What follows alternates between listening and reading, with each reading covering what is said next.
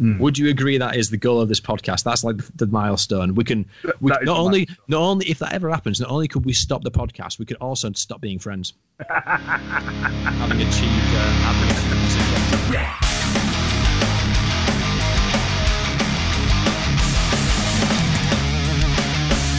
Hey up and welcome to the Temple of Blair podcast. It's a weekly metal news roundup, mate. What else do you want? It's fucking brilliant. We also go down a million other rabbit holes, and with me today, so many rabbit holes. I'm Jim, and this is my co-host Raw.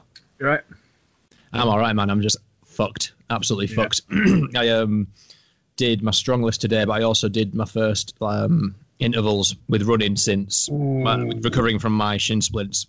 So I've got an ice pack. Yeah, I've got an ice pack now. Just so I'm not worried about, but I think the ankles are taking a bit of a strain. They will do, which is why you just need to do more weights to make them strong. This is what I'm thinking, man. Definitely, man. Definitely what you need to be doing. More weights to make your ankles strong. So you get heavier, so it hurts more when you run, but then your ankles get stronger. So it's all this perpetual thing of being in pain, but you're actually getting stronger. I take the philosophy of the Doom guy as well. I chose the path of perpetual torment. Exactly. Well, my one is, it's like when I started doing, before all this shit went on and I started doing jiu-jitsu and weightlifting in the same day, sometimes it's just that Sauron picture going, so you have elected the way of pain. I like to think in that scenario, your jiu-jitsu coach is Saruman at the start of that, when he's late is the hour, and Gandalf the Grey seeks my counsel. Pretty much, yeah, but just a bald version with facial scars he's got from being glassed when he were a bouncer. So. I presume that's what they're from. I don't know what his scars are from. They're there, and when he's getting in your face and going, it looks scary as fuck. So what we all know is that no one goes into that vocation cleanly. No one's gone, oh yeah, I worked for an insurance company for 20 years and then I decided to do a jiu-jitsu course and now I'm a Brazilian jiu-jitsu coach. No one's ever done that. It's always, I was fucking bored after coming back from Afghanistan. So I wanted to fuck up and... No. If you've been 20 years doing your accountancy but then doing jiu-jitsu on the side and decide you want to get out of accountancy, you've been training consistently for those 20 years, you're probably a black belt and you could probably open your own school, so... You've probably got PTSD from being an accountant. It's that. Quite possibly, man. Quite possibly. Speaking as a white-collar aficionado, I can speak from years of experience. It's just, it does things to you you didn't think could happen to someone sitting in an office doing fuck all. The 1,000 spreadsheet stare. Yeah, that's it. So many PowerPoints, man. All right, shall we... do you want to hit me up with some metal news? I would love to hit you up with some metal news, mate. Right. My first item of news, these are not in order of importance. These are just in the order that I found them. So my first order of news is Alien Weaponry have lost their basis. Alien Weaponry have lost... Who are Alien Weaponry? I've never heard of this one. Right, Alien Weaponry, Jim. Go and listen to after this, because Alien Weaponry are fucking brilliant. They're a thrash band from New Zealand, and half of the lyrics are in, I know the proper name for it, but it's Maori. I think the proper word is Tepono, I think is the proper thing. Any and you'll like this, Jim, any blessiples in New Zealand, blessiples, any blessiples in New Zealand, if I fucked that up, shout at me. But yeah, Alien Weaponry, they're a cool thrash band. But the thing is, the cool songs that start off in Maori just sound as though you're being assaulted by tribal warriors because it's all, you know, it's like the Hacker, but to metal. So it was like Roots by Sepultura. Well, not Roots, but they are they're very fucking Sepultura. But then the thing is, you think they're going to be these, you know, stacked motherfucking All Blacks warriors of Par Fort, where they defeated the British with the unsportsmanlike tactic of hiding in little holes and then jumping out on us, you know, mongrel mob motherfuckers. But they're all like skinny white dudes are all like 20. All right. But they've been a band since they were 14. And we saw them at Bloodstock and they were really, really fucking good. So they've lost their bassist. I don't know when you say they've lost their bassist, he's not dead. Yeah, he's not dead. He's not left. He is missing. No, they're sort of like the headline said lose bassist, so I don't know if he's gone, boys. I just can't do this anymore. So I think they've got a new bassist, and hopefully the new bassist is a massive Maori motherfucker to add a bit of credence to it, because some of the songs sound like the awesome Maori shit, and then the ones where they sing in English, it's like Metal Hansen, and it just doesn't work. So I want like more Maoris in that band, or at least for the lads, just to get absolutely fucking built, like get on the pies and whatever beer they have in New Zealand. Just start lifting up fucking seashells and sheep and fucking orcs and what, you know, once again. It sounds like you're wanting a band to make Gwar look like imposters. Yeah, that's what I want. That's what I want. I want Gwar. Yeah, I want them to make Gwar look like fucking imposters and keep on making the fucking Maori music. So just drop all the shit in English, because no one in that tent went to see him for that. No one in that little selfie tent at Bloodstock was like, "Oh, did you hear Alien Whippy's song in English?" Like, no, it's like, "Did you hear that Maori war chant?" You know? I wonder if the bassist then, as in the one that they just lost, just didn't have the warrior spirit.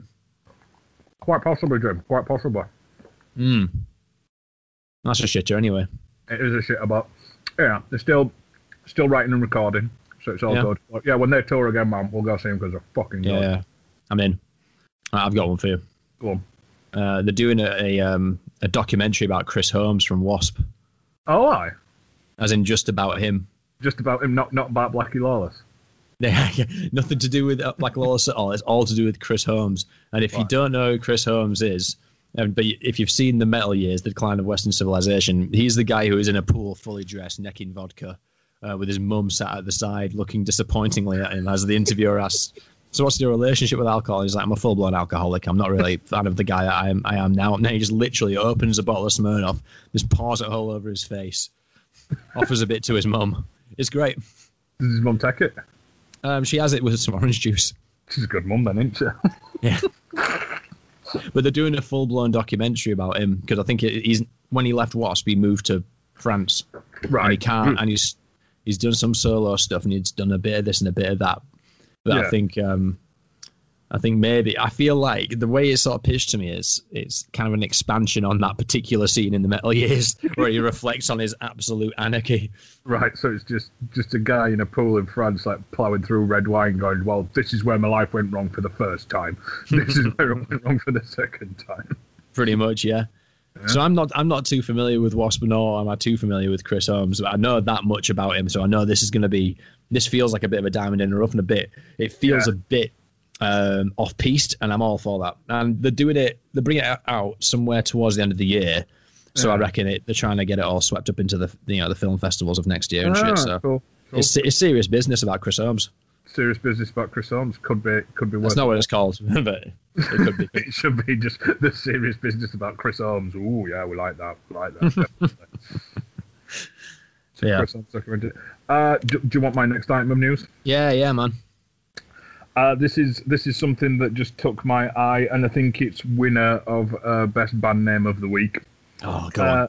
Korgul the Exterminator have a new album out. Can't spell that out. It is Korgull. I think there's an umlaut in there somewhere. The Exterminator. Right. Excellent. Yep, they are a blackened thrash band from Spain. They're pretty good. The new album's called something about spikes, but I mean they're called Korgul the Exterminator, so why wouldn't you? Oh, I'd love to be in a band that puts out an album called something about spikes. What's it called? I'm gonna have to find this now. It's God, what is it? Because I was listening to it the other day. There we go. Pull that up, Jamie. God, what's the fucking album called now? Korgul the Exterminator. Sharpen Your Spikes, that's where it's called. Something about spikes. I prefer your title. Right, we're Korgul the Exterminator. This song's called Something About Spikes. Fucking brilliant. I like, you know what, whenever you mention a band, I put it on I've got a OneNote open. I always just add the name to a little table on the side of like a to-do list. Jim, as you know me, I'm the person who bought Old Spice deodorant purely because I saw an advert that says smells like jet fighters and punching. I'm like, yes, I want to be in on that. So I buy Old Spice, but that's because Bruce Campbell was in the adverts in the early 2000s, and I thought, well, I've got to support my boy Bruce. Yeah, but if you want to sell something to me, give it a stupid name. I'll probably consider buying it. Right, so that's Korgul the Exterminator. That is Korgul the Exterminator, yeah. What have I got? I've got a William Shatner's coming out with a new record. Oh, I. It's a blues album. How was that metal, Jim? It's just a bit of fun, isn't it? Actually, you know what? Richie fucking Blackmore's on it. Oh. So there you go. He's on a track. All right. Okay. So if you need some more over-celebrated mediocrity in your life, now you know William Shatner's coming out with a blues album. Yeah. I want to read his books. Which one? Tech Wars. Is it one of those autobiographical ones like... No, Jim. It's a sci-fi series. William Shatner's written a sci-fi series. Oh, right. Oh, is it the one where it's the alternate universe Star Trek where he basically writes Captain Kirk stories that are not canonical to the Star Trek universe because he wasn't satisfied that Kirk died in Generations or something like that? Yeah. Oh, no, it's Tech Wars. Sorry, not Tech Wars. Yeah. Yeah. I feel lied to now. It was created by William Shatner and ghostwritten by someone else. Classic Shatner. Classic Shatner. But put in the wool over your eyes, man. There are 9 books in the Tech War series. And, oh my God, there was a television franchise. I was taking a big slurp of decaffeinated coffee then. Sorry, we've gone down the first rabbit hole, which is Tech War books, and there was also a series. Who was in the series, though? Any names that we can refer to? Sheena Easton guest stars in the first episode. I don't know. We'll have to go to IMDb for this, but yeah, this is the investigation now to A, see if I can get hold of the books, B, see if I can get hold of the series, and I will add that into a what you've been doing this week Raw section. The quest for Tech War. You just say a great version of Common People by Pulp. You need to hear that. I want to sleep with common people. It's literally, it's that. I want to do what common people do. Yeah. I like his version of CeeLo Green's Fuck You. No, I heard that one. It's good. It's good, Jim. I'll give it a whirl. Mm-hmm. Have you got more nuggets of gold for me? I've got a couple more, but I don't think they're as worthy as yours, if I'm being honest. Sorry, I'm being very unprofessional and eating my protein yogurt in between now. It's all right. I can go for another one if you need more time to munch. No, good. All right, Jim. I know you're a fan of Tap memorabilia. Love it. Yeah, love it. So Dee Snider's got his own Funko Pop coming out. Oh, yeah, I've seen this, man. He's just unstoppable. Apparently he's got a solo album out as well. Dee Snider's solo stuff is really good. I bet it is. He did Bloodstock last year. It's Dee Snider singing like he's in Twisted Sister, but after a few more fags. But then it's like proper good riffs, and it's metal. It's not classic rock or out like that. It's weird because he's such a like one of those mainstay people that you always hear about and you always know about, but he doesn't really have the following like David Lee Roth or say your Lemmys, those big sort of mainstay people. But he's consistently fucking amazing. He is, because again, a lot of respect for him, like watching him live, because it's one of them where you're kind of like, I've never heard any Dee Snider solo stuff. Would it be good to see Dee Snider on stage? Yeah, go on. We'll grab a couple of cans and we'll go. It's Dee Snider, but it was just taking the piss out of himself and the audience for the entire thing. Yeah. Like if you saw people like running off the crowd, he was like, oh, what? Just because they say Twisted fucking Sister, you're running away? Fuck you, you. And then just go, yeah, we're gonna play We're Not Gonna Take It at some point. No, it was my shit. It's not Twisted Sister. Fuck you. This is not Twisted Sister. But like laughing his ass off throughout the entirety of it. Not like when not like what's his face out of Venom was.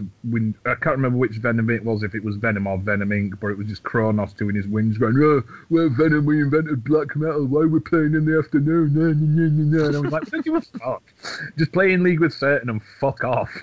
Did you see the Cradle of Filth set where one of them got hit in the head with a gobstopper? I was there for that, yes, and I was there for the bollocking that the organizer gave the entire crowd, and felt very ashamed, even though I didn't throw a gobstopper. I thought the announcer, that was back in the days when they had an announcer. Yep. You could tell he loved his job way too much, and it was like it was grating on me after a while. And his voice, the thing that was good then was his voice was so fucked he couldn't really bring himself to maximise the bollocking. He was sort of stuck at about 60%. Oh god, yeah, you were there for that one, weren't you? I was hammered. I was hammered for that. I know you were. That was where Bob slept in that tent grave, wasn't it? Tent grave. What the fuck am I? I don't remember he took his tent and like all the poles broke into it. So he just slept in a fucking mess.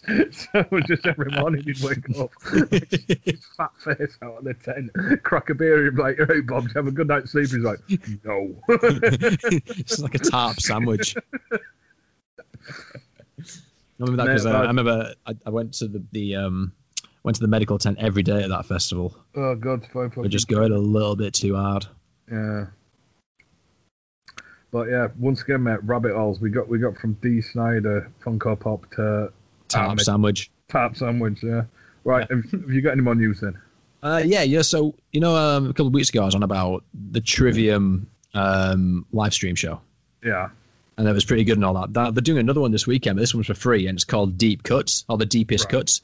And it's literally they're just doing a set of songs which they'd never play on a normal tour. Oh, so like the Made in England one.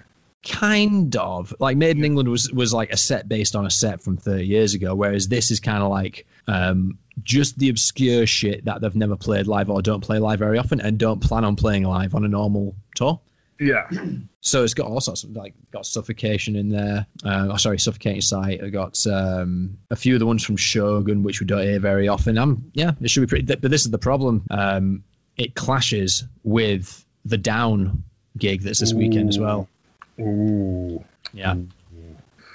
So. Is it choices? I think the Down show starts at about 6, I think, UK time, and then Trivium starts at 8, I think. You might be able to catch them both, man.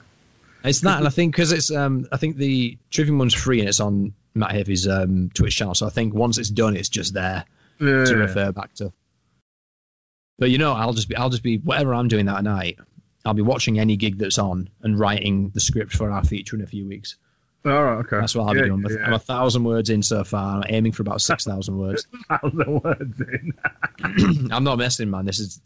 Yeah, I even contacted the British Library today because I've got the British Library not too far from my house. Yeah. I found out they've got every single British publication that's ever in existence. They've got all your back issues of Metal Hammer, all your back issues of Kerrang, all the Melody Makers, all that shit. Readers' Wives. Do they have Razzle?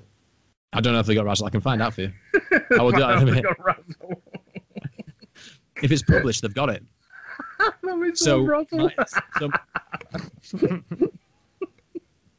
So my concern is that I'm going to go in having written 6,000 words on this particular little project, and it's not going to be as well researched as it could be, but I think I'm going to do it anyway and then just sort of backfill it if I find out stuff going forward. Cool. But they won't let anyone in, point being. They're not going to let anyone in. Yeah, well, Jim, you do that, and you research your project. I'll read Razzle and just react to both Razzle and your project. Yeah, bastard. Oh, God. Right, yeah. Oh, fuck. So, yeah, that's happening. Right. Cool. So that's that out for this time. So, yeah, if you're knocking about for that, that's down our Matt Heafy's free gig. Is it my news again, is it? Yeah, man. Yep. There's a Phil Lynott documentary coming out at some point. Oh, what's it called? I don't know. I always ask what things are called because I'm always wanting, like, the pun title. Yeah, I don't know if there's a pun title, but I don't know. Maybe it's like Phil referred to himself as once when a nurse asked him, Phil, where it's like being black and Irish, and he just replied, it's like being a pint of Guinness. Maybe it's called like a pint of Guinness or something. Yeah. Yeah. Because I've got quite a big love for Thin Lizzy. Yeah. No, same here. I think they're one of those... They sort of occupy the same space as D. Snyder in terms of I wouldn't immediately go for Thin Lizzy unless I'm really in the mood. Oh, no, dude. Thin Lizzy are fucking brilliant. The documentary is called Phil Lynott Songs for While I'm Away. Oh, that's nice, I guess. Yeah, it's nice. But yeah, which song is it, Thin Lizzy? It's like Thunder and Lightning Man. You listen to that and it's just thrash. That song is just thrash. It's thrash done in like 1970 some, but it's just this relentless pounding fucking thing, and you're like, dude, that must have been heavy as fuck when it came out. I need to give Thin Lizzy more time of day because they're one of those bands I get cognitive dissonance about. Like I understand the era of Maiden is they were unsigned for 5 years from 75 to 80, then 80 onwards, and I know every year for every album, same like Metallica and all that stuff. Thin Lizzy, I know they sort of operated mid 70s, maybe even early 70s, through to mid to early 80s, and I sort of know it roughly. And then they broke up, and then Phil Lynott died. And I can't remember when it, but I can't place it in sort of my narrative of where music was at the time. And I think I feel like it deserves more attention from me because it is up my street. Dude, it does, because I've listened to a fair bit of them. It's the band that my dad has seen the most times out of all the bands my dad has seen. Really? Yeah. Even post Lynott? Yeah, he saw them a lot. I think they were just touring fucking constantly during the 80s, late 70s and 80s, and my dad must have. Oh, right. I meant like, did you see him like after he died and they replaced the singer? Because I know they came out, they did that for a while, didn't they? They had a different singer, and then they renamed themselves Black Star Riders, who are now sort of more accepted as their own band. Yeah. He might have seen him without Phil. I don't know. I mean, I'll sit him down and get the number count if you really, really want. But yeah, no, Thin Lizzy's good, man, because you just sort of like listen. You got songs like Thunder and Lightning, which is like the proto thrash song, and then just the song The Rocker, which is just basically Phil Lynott stood in a bar going, "Shag me 'cause I'm a rocker," and that's the song. It's like, I'm Phil Lynott, I'm sexy as fuck, jump on my dick. That's I think it's Live at Dangerous when he goes, "Anybody here got a bit of Irish in them? Way! Anybody here want a bit more Irish in them?" Exactly, and it's just the way he pulls it off. There was people going, "Yeah, that's me." Yeah, whereas do that today and stuff, I'd be like, "Oh God, you're so cheesy. Oh, you're a pervert." Whereas if Phil Lynott, I think even if Phil Lynott did it today, everyone would be like, "Yeah." You're saying Phil Lynott, the absence of Phil Lynott, has caused everyone to be too sensitive to sexual prowess. Exactly. Well, you've only got Phil to blame then, haven't you? Exactly. Yeah, if Phil Lynott hadn't died, everyone would be a lot more accepting dudes with massive dicks in tight leather pants waving it in people's faces. But yeah, I'm going to give that a watch. What, Phil Lynnott's tight dick in leather pants? I'm assuming that's what the documentary's about anyway. Probably, possibly, I don't know. But it'll be on the cinema, so you could probably IMAX 3D it at the same time. Awesome. Any more news, Jim? I've got two. So it looks like in the States they're trying to pass the Save Our Stages Act, which is basically releasing $10 billion of funding for independent venues. So it's effectively they've decided to furlough, which is what the UK was doing for months. So I guess that's quite nice if it keeps them going for a few months, because they did an independent study and like most venues, if not all, will not survive the next few months in the United States. So that's fucked everyone. But to reflect on that kind of situation in the UK, we had a grant, I can't remember what the amount was, for effectively the arts and things like that. It's fine for venues, but the gig economy and the crew economy is fucked. Yeah. Again, we're not going to see like the live sound and light crew and your tour manager and all that stuff. They're not going to see the trickle down effect of it. So I think it's going to be completely fucked. I reckon if it all comes back, if it all came back tomorrow, the biggest problem you're going to have is everyone's lowballing each other because everyone's so desperate for work. Everyone's day rates are going to get slashed. What if you normally work for X amount a day, you're going to be working for half of that now. That's what I think. In my shit opinion. In your shit opinion, yeah. But yeah. I don't know. What can the government do? We can't exactly have a nuanced look. Save Our Stages Act and give all the funding to the independent venues to keep everything on the road, and also Save Our Crew Act, because it doesn't feel sustainable. It's probably too nuanced to deploy properly. How about they just start putting gigs back on in some way, shape, or form? Yeah, I mean, if it was me, right, and I was the king of the world, and everything was over, and we were happy to start having gigs again, I'd be saying, right, Metallica, I know you usually do your summer stints across the festivals, but now you were going to double down on the dates, and you're going to play all the fucking small venues. Charge what you want, but pack out. For example, if Leeds Cockpit was about, you're going to play Leeds Cockpit. Go around. do Brundle Social Club next night. Just literally just go fucking hit all of them. You don't have to have the music economy with Metallica. Well, yeah, like get Maiden to do the fucking pub gigs, and I'm serious. Like, this is how you do it. If you really wanted to kickstart and come back in a good way, get your big ass. Just put more money over the counter. Jim, I've had a brainwave.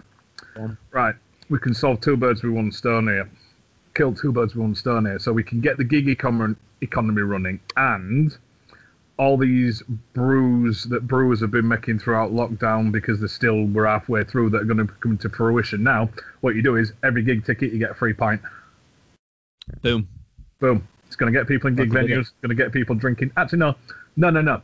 Every gig ticket you get 2 free pints. So that means you have 2. You're always going to have that cheeky third, aren't you? And then you're away.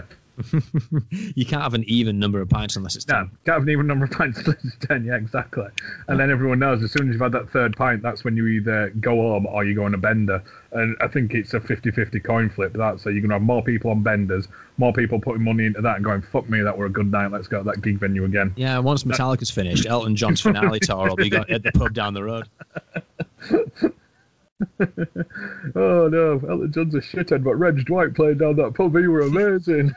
But I think that's how you do it. Otherwise, you're going to be, everyone's going to be clamoring to get a gig back on, and any little pissy band that no one's ever heard of is going to be playing every night because the venues are desperate to get acts on and get people through the door. And it could cause a contentious relationship between bands and promoters and things like that. It's probably going to be more harmful for the community than not. The promoter would obviously get free pints to keep him sweet. Of course. He gets it every night. Because the promoter's the same guy that does the pub quiz on the Monday. Yeah. Yeah.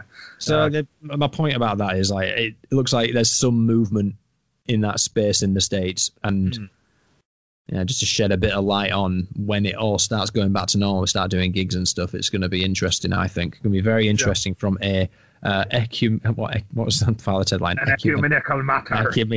From an ecumenical perspective. Yeah.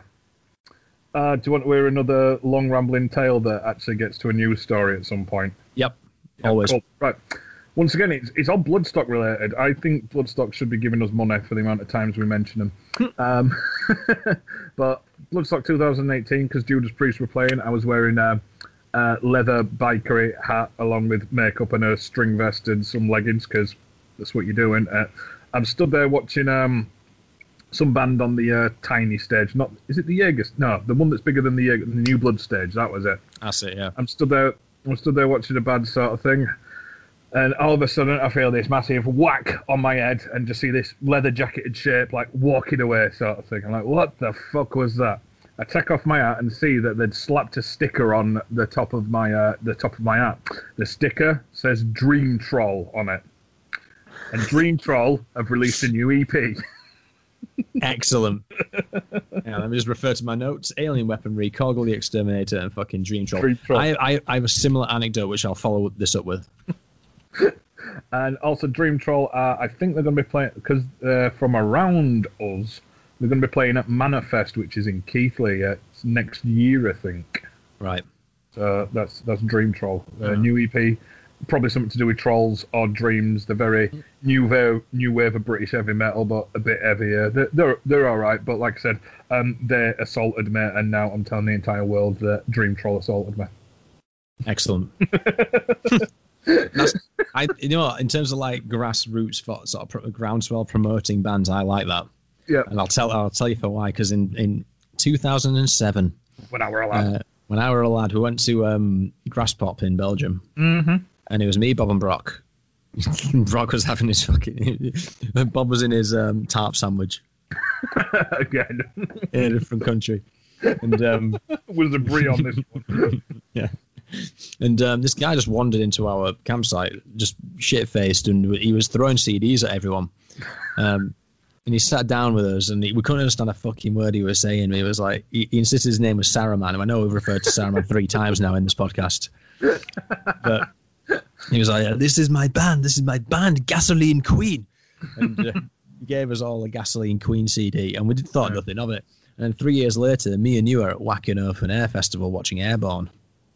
and something lands on the stage next to, I think his name's Joel, the singer, and he picks it up and just goes, I want to give a shout out to Gasoline Queen. And I was like, oh my fucking God.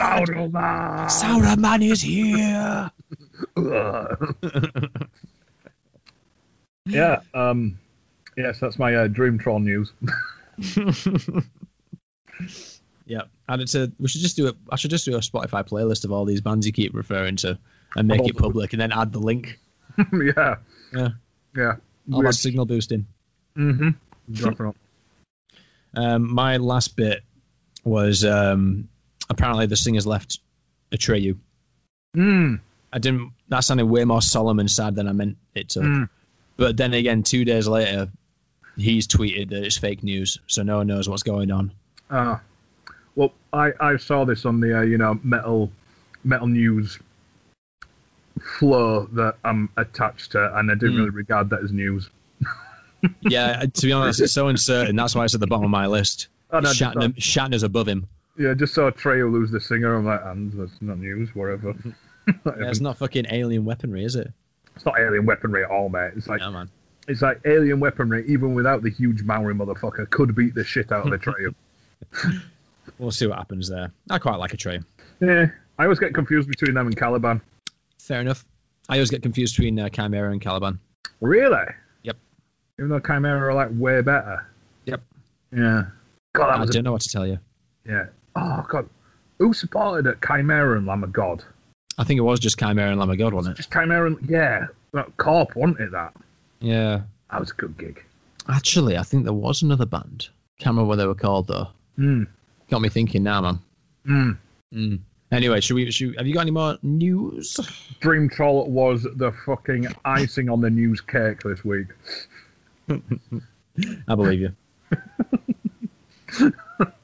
I feel like there's a alien weaponry, Korgel the Exterminator, and Dream Troll. These all sound like fucking Tim Bisley comics. Dude, I am a fucking like I said, I'm a sucker for good advertising and a funny name. So when you ask me to look for metal news, yeah, I'll get some serious stuff in there. But if there's a band with a stupid name that catches my attention, I'm talking about that. I don't care what they are.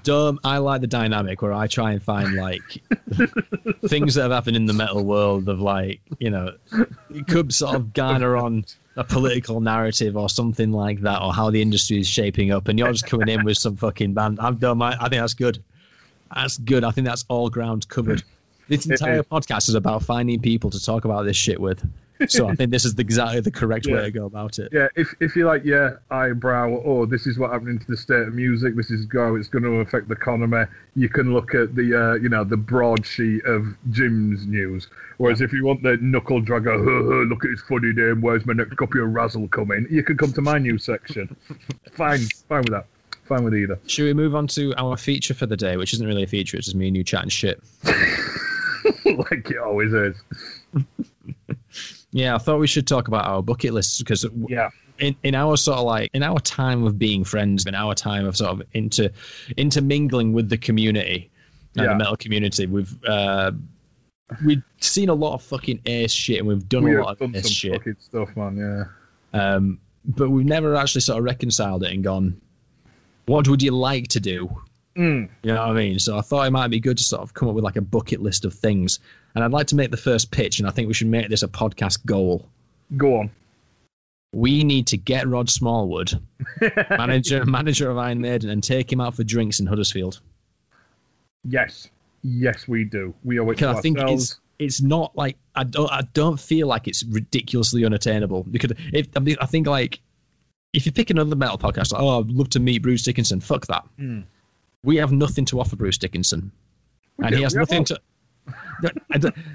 As I've gotten older, I've sort of realised that the value I get from like interacting with musicians or like celebrities or anyone I hold in any kind of esteem, I only sort of like benefit from it if I feel like I've got something to bring to the table in that dialogue, and I feel like they're engaging with it. Like when you tell the singer from Dropkicks he can play Fiddlework in men's He can. Wait around 20 minutes after the fucking gig just for you to say that line to him. Fuck. Like there was one, I was at one of them, those celebrity zoos when there's a convention. I was getting some Star Wars stuff signed, and there was just a bunch of fucking this guy was in Spartacus, Blood and Sand, and David Hayter, who was Solid Snake from the Metal Gear Solid series, was there, and I was like, I'm getting my fucking Metal Gear Solid copy signed.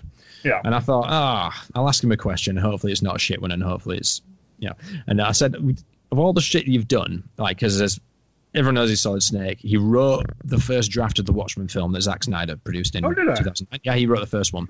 He wrote the first 2 X-Men films. Yeah. He's really properly accomplished writer. Yeah. So I asked him, so what have you done which hasn't worked out that we don't know about? And he put his pen down. And he was like, that's fucking brilliant. He didn't say it like that, but he was like, he rattled off a load of stuff. You fucking throw me for a blinder there, lad. Sit the head down. He did a Black Widow script, which I don't know if that's anything to do with the new Black Widow film that's coming out. Yeah. He keeps trying to write a Metal Gear Solid film, which is slowly moving forward, but there's a metric fuck ton of stuff, and he seemed to he seemed like happy and engaged by that question and was actually racking his brain to sort of convey that information. And that's what I like out of a good sort of celebrity interaction. Not, I'm in the presence of this person.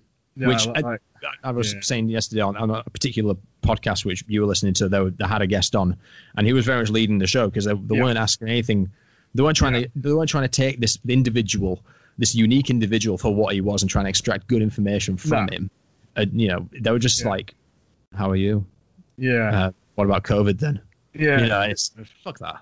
See, whereas I think if he can get on that podcast, which had no numbers whatsoever, maybe we should try and just reach out to Kurt Oysander and get him on. Oysander. I'm sorry, Kurt, but maybe we should try and reach out to him and see if he wants to chat shit with us about metal for a while. There's that, and there's the fact that I don't know anything about Brazilian Jiu-Jitsu, so there's a load of shit I could talk about there.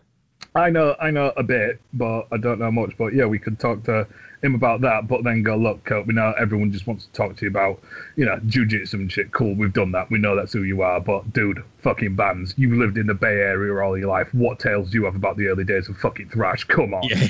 And bringing it completely back to the start, I don't think we could offer Bruce Dickinson or anyone from that sort of tier of sort of dream people to meet. I don't think there would be a good engagement or a good dialogue. They'd have fucking time for us. But Rod Smallwood, being a man from Huddersfield and being quite central in the metal, sort of an influential metal figure, I feel like he'd be up for a pint. And I feel like we could ask a lot of interesting questions for the manager of Iron Maiden. I think that's, for me, that feels like a really valuable thing. Yeah, that is a good thing. Would you agree that is the goal of this podcast? That's like the milestone. Not only if that ever happens, not only could we stop the podcast, we could also stop being friends. having achieved its objective. The pinnacle of friendship. Yeah, we could do that. So, which pub though in Huddersfield? There's a shit ton. The parish is dead. Yeah. What's that one that's right at the top of town? Real good ale pub. Fucking hell, let's not do this. Rat and Ratchet, that's that brewery pub, isn't it? Was that the one that's, I think it's kind of like Green something. It doesn't matter. There's a load of it's like Halifax. Like Halifax in the middle of town is a few good pubs, but there's a lot of shit ones. But if you go to the outside, if you go through the valleys, like actual Calder Valleys, there's a load of nice, awesome pubs. If we jump on a train for a start, or we get a fucking Uber and we say, Rod, get in. Get in, Rod. We'll turn up to his mansion with that. Rod, jump in, lad. Because it's going to be him going, there's a bloody cow and calf down here. It's shut. Oh, never mind. Sorry, the plumber's arms. It's shut. Tell you what, lads, we'll go back to my mansion and we'll sit in my shed. Nice one, Ron. Cool. So, Ron, do you want to hear mine that I actually thought of today when I was panicking for what was on the bucket list?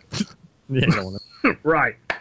I think on everyone's metal bucket list, you should travel to a country to one gig, not a festival, for a gig. So where you're seeing a band for a two-hour, set, if that, where the price of seeing the band is completely disproportionate to the travel fees.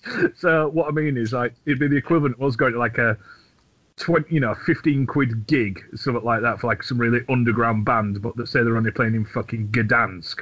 So you pay 15 quid for your gig ticket, and then all your travelling hotels and shit is completely disproportionate to the actual gig ticket. It was almost like when we travelled to Manchester to see Forlorn Hope. Yes, exactly like we did that, but with more booze and not coffee. but that thing. So like when people, and standing out like a sore thumb would be a bonus as well. So, if you went to somewhere like Italy where everyone's, like tanned and got dark hair and there's me fucking, Aryan fucking poster child stood at the back sort of thing and like, hey, what's you doing here? It's like, oh, I've come to this gig. Oh, you live around here? No, mate, I've just come to this gig. I've travelled from England to Arcane, from Arcane lands to be here with you. Yeah. And it's like on a Tuesday or something like that. It's not a weekend gig or like that. It's on a Tuesday. So there's fuck all happening after the gig as well. But, just having that amount of cash and that much desire to see a band like, this band are only doing 2 dates in Europe. They're from Australia. I will go see them. I'd be well up for that. Yeah, it's just an intentional city break.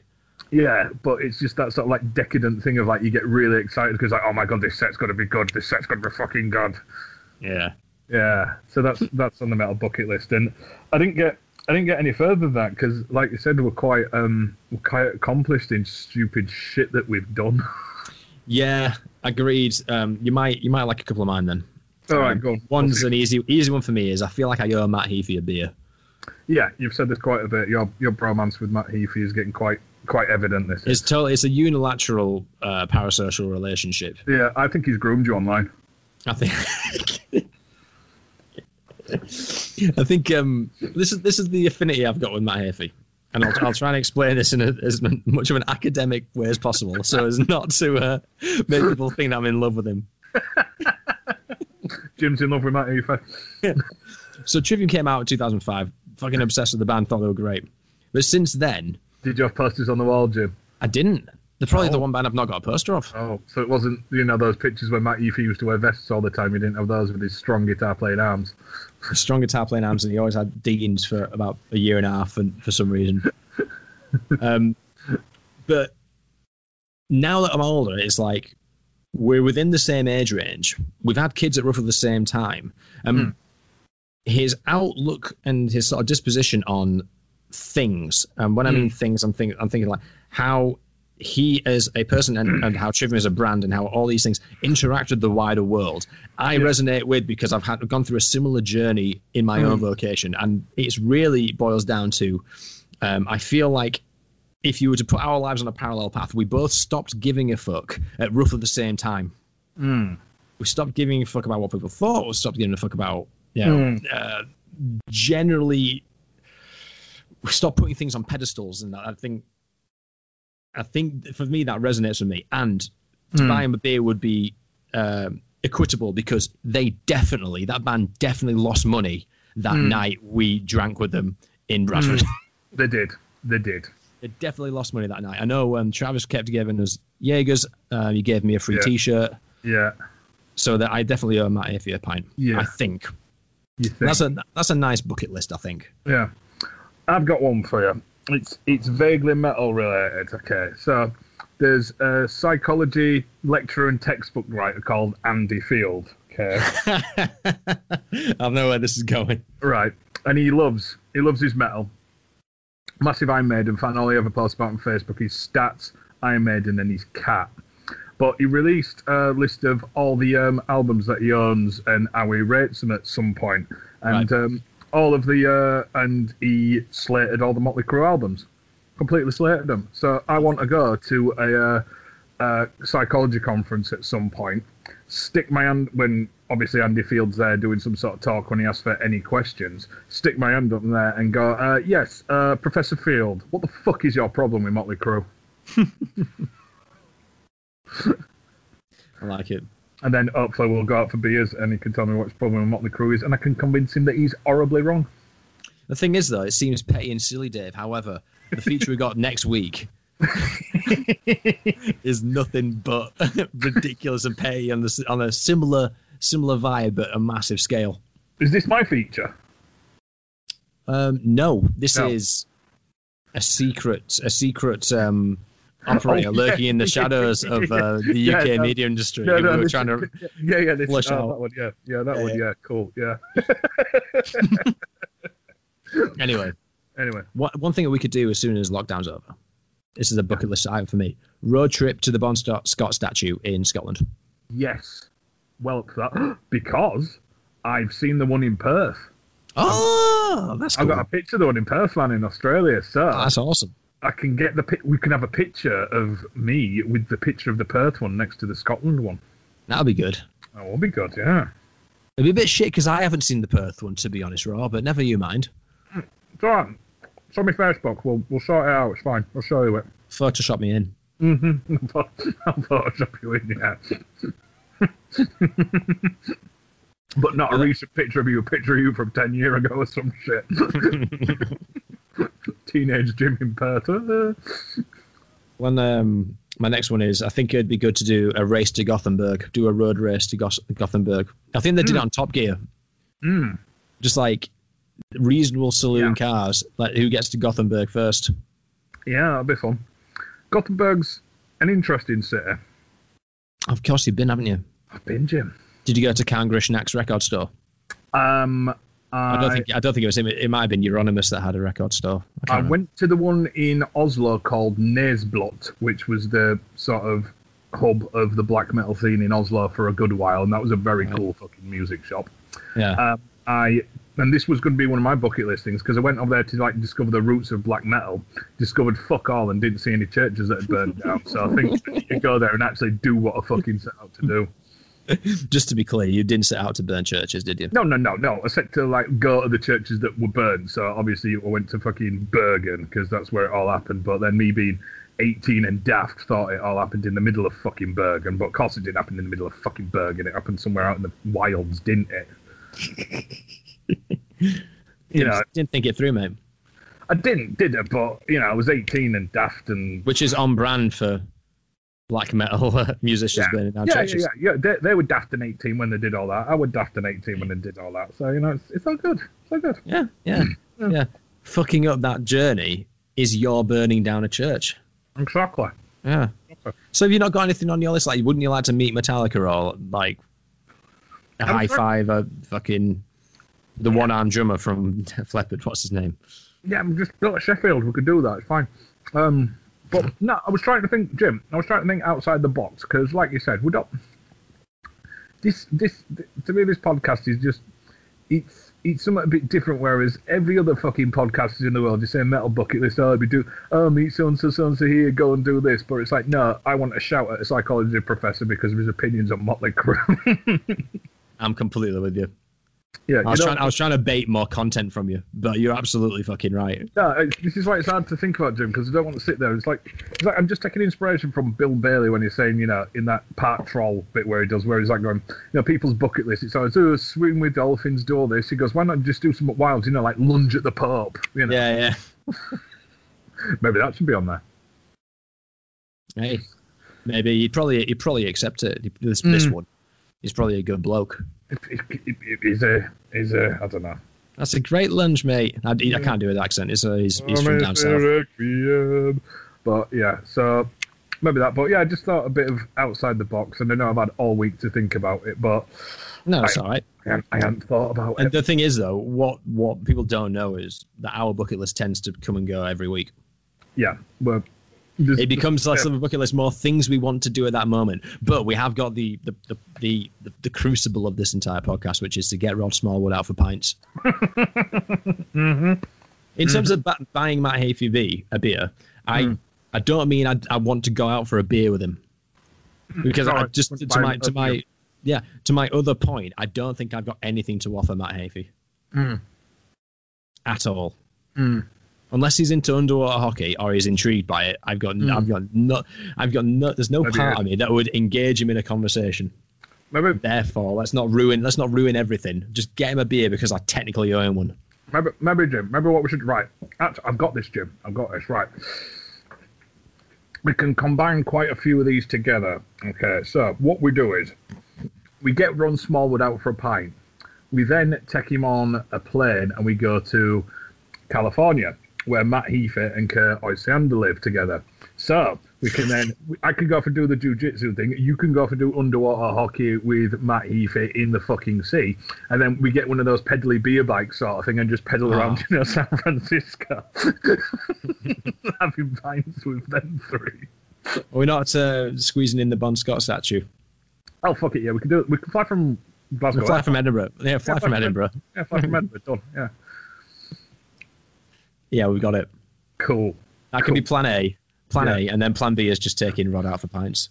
All right, cool. We'll see how that goes, and then we'll see what's what. Yeah. I've got one more on my bucket list, which is all right. I want to reach the lofty heights of video game voice acting. Right. Let me explain. So I play this Half-Life mod called Battlegrounds 3. Yeah. Not PUBG, not PlayerUnknown's Battlegrounds. This is Battlegrounds 3. This is a game that's been around for fucking years and years. And what it is, it's just typically it's a capture the flag game. About 10 players each side, but it's set in the American Revolution. So one side's British, one side's American. You only get one shot per minute. I'm exaggerating. You make line formations, you charge each other with bayonets. It's a lot of fun. But because they're constantly developing it, because it's a free game, they're always on the lookout for like people who can design maps, and they had an ad out for voice actors. So I put my name down and said, I'm happy to provide some like sharp quotes and basically get away from that flag, you Yankee bastard, and all that shit. So I think that'd be CV worthy, and it'd be my dream to be on Battlegrounds 3 as British Soldier 1. How dare you shoot that powder keg without my express permission, you bastard! Go on, stab him in face. This is my sample. This is my fucking highlight reel. This is your audition. Yeah, man. Yeah. Well, I've always felt like being, an extra in a film or just someone who dies. Yeah. Well, repeatedly, as in like across many different productions. No, just one, where you need sort of like, say you need some sort of like fantasy film where you need sort of like, fucking knuckle dragging airy bloke sort of thing. All right, knuckle dragging airy bloke, right, do this. You're going to get shot within an hour, right, die, done, fuck off home after that. You just want to moon people like they did in Braveheart. I do want to moon people like they did in Braveheart. Yeah, I know you. I can't remember the last time I mooned anyone, so too old for it now. I'll have to get arrested. I'm not going to comment at all. Right, wrap this up, I think. Yeah, go on then. So, what are you up to? Well, hang on. The section's called "What the fuck you playing at?" Right, Jim, you're gonna love this. Okay. In an attempt to improve my public speaking skills, I watched an hour-long video on scholars' cradles. Okay.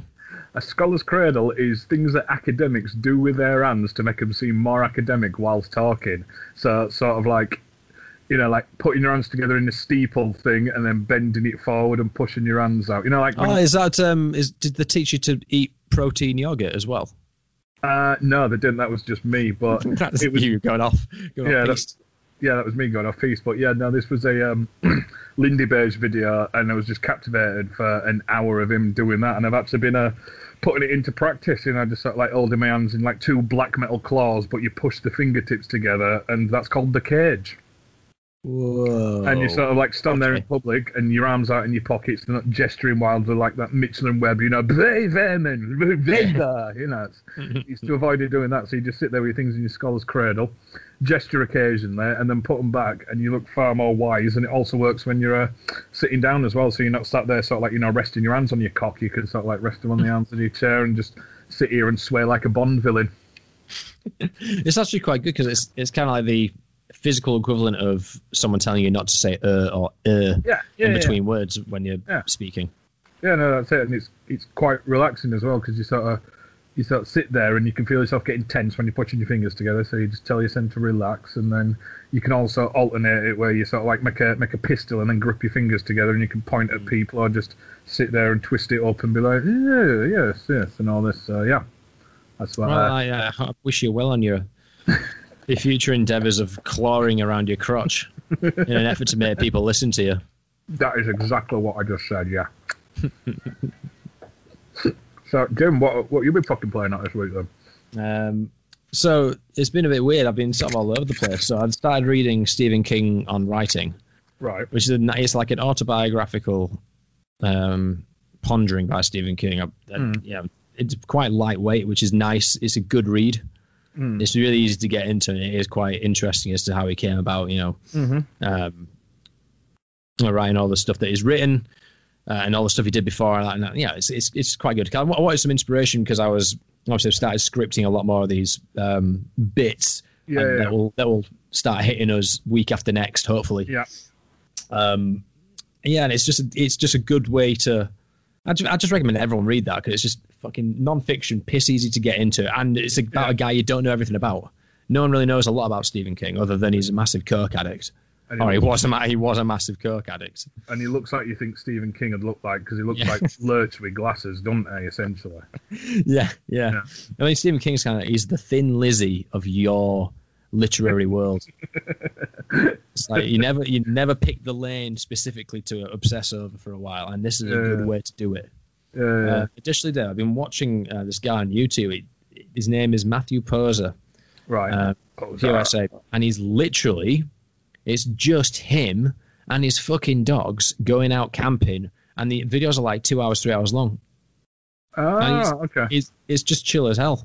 He just got a GoPro on the front of his canoe. He's just going out into the wilderness and going, So last time we got a few fish. I don't want to be paddling in nighttime, but, Monty's having a good time, Monty being the dog. For some reason, there's something about it that's completely captivated me. Interesting. I have been playing a lot of Dead by Daylight as well, and I can't watch them both at the same time because Dead by Daylight is very sort of like sound-driven. You've got to listen to what's going on around you, and this mad bastard in a canoe is just fucking...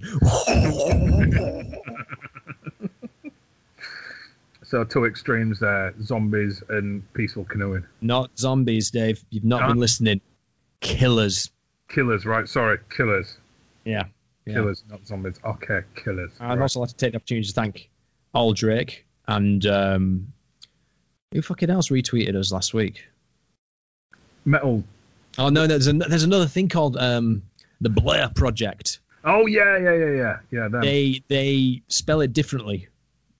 They spell it BLEURGH. Yeah. They're very, as is Blair, they've got the French at the end. Yeah. That's how I see it. But, so Aldrake was kind enough to retweet us our last episode. So Aldrake, honorary Blessipal. Yeah. I'm going to make it stick, Jim. I'm going to make it stick. Blessipals. It's here. It's going to stick. I'm sure it will. I've got no doubts about it.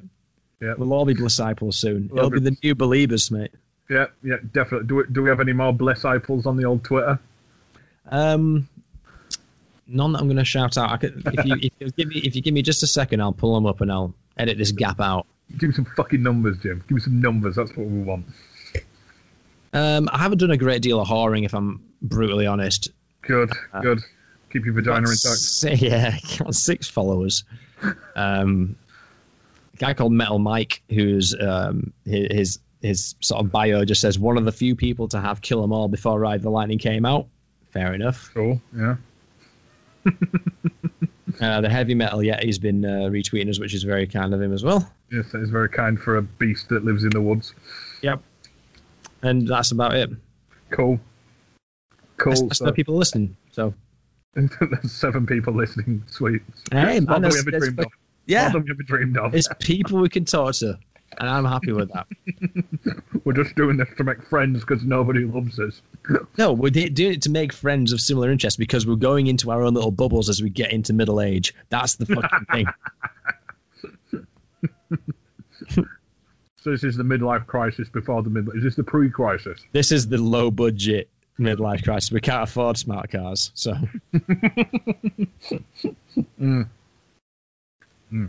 Oh, if you're Corey Taylor, we can't do rap albums. Can't do rap albums or other stuff, yeah. So next week is an actual.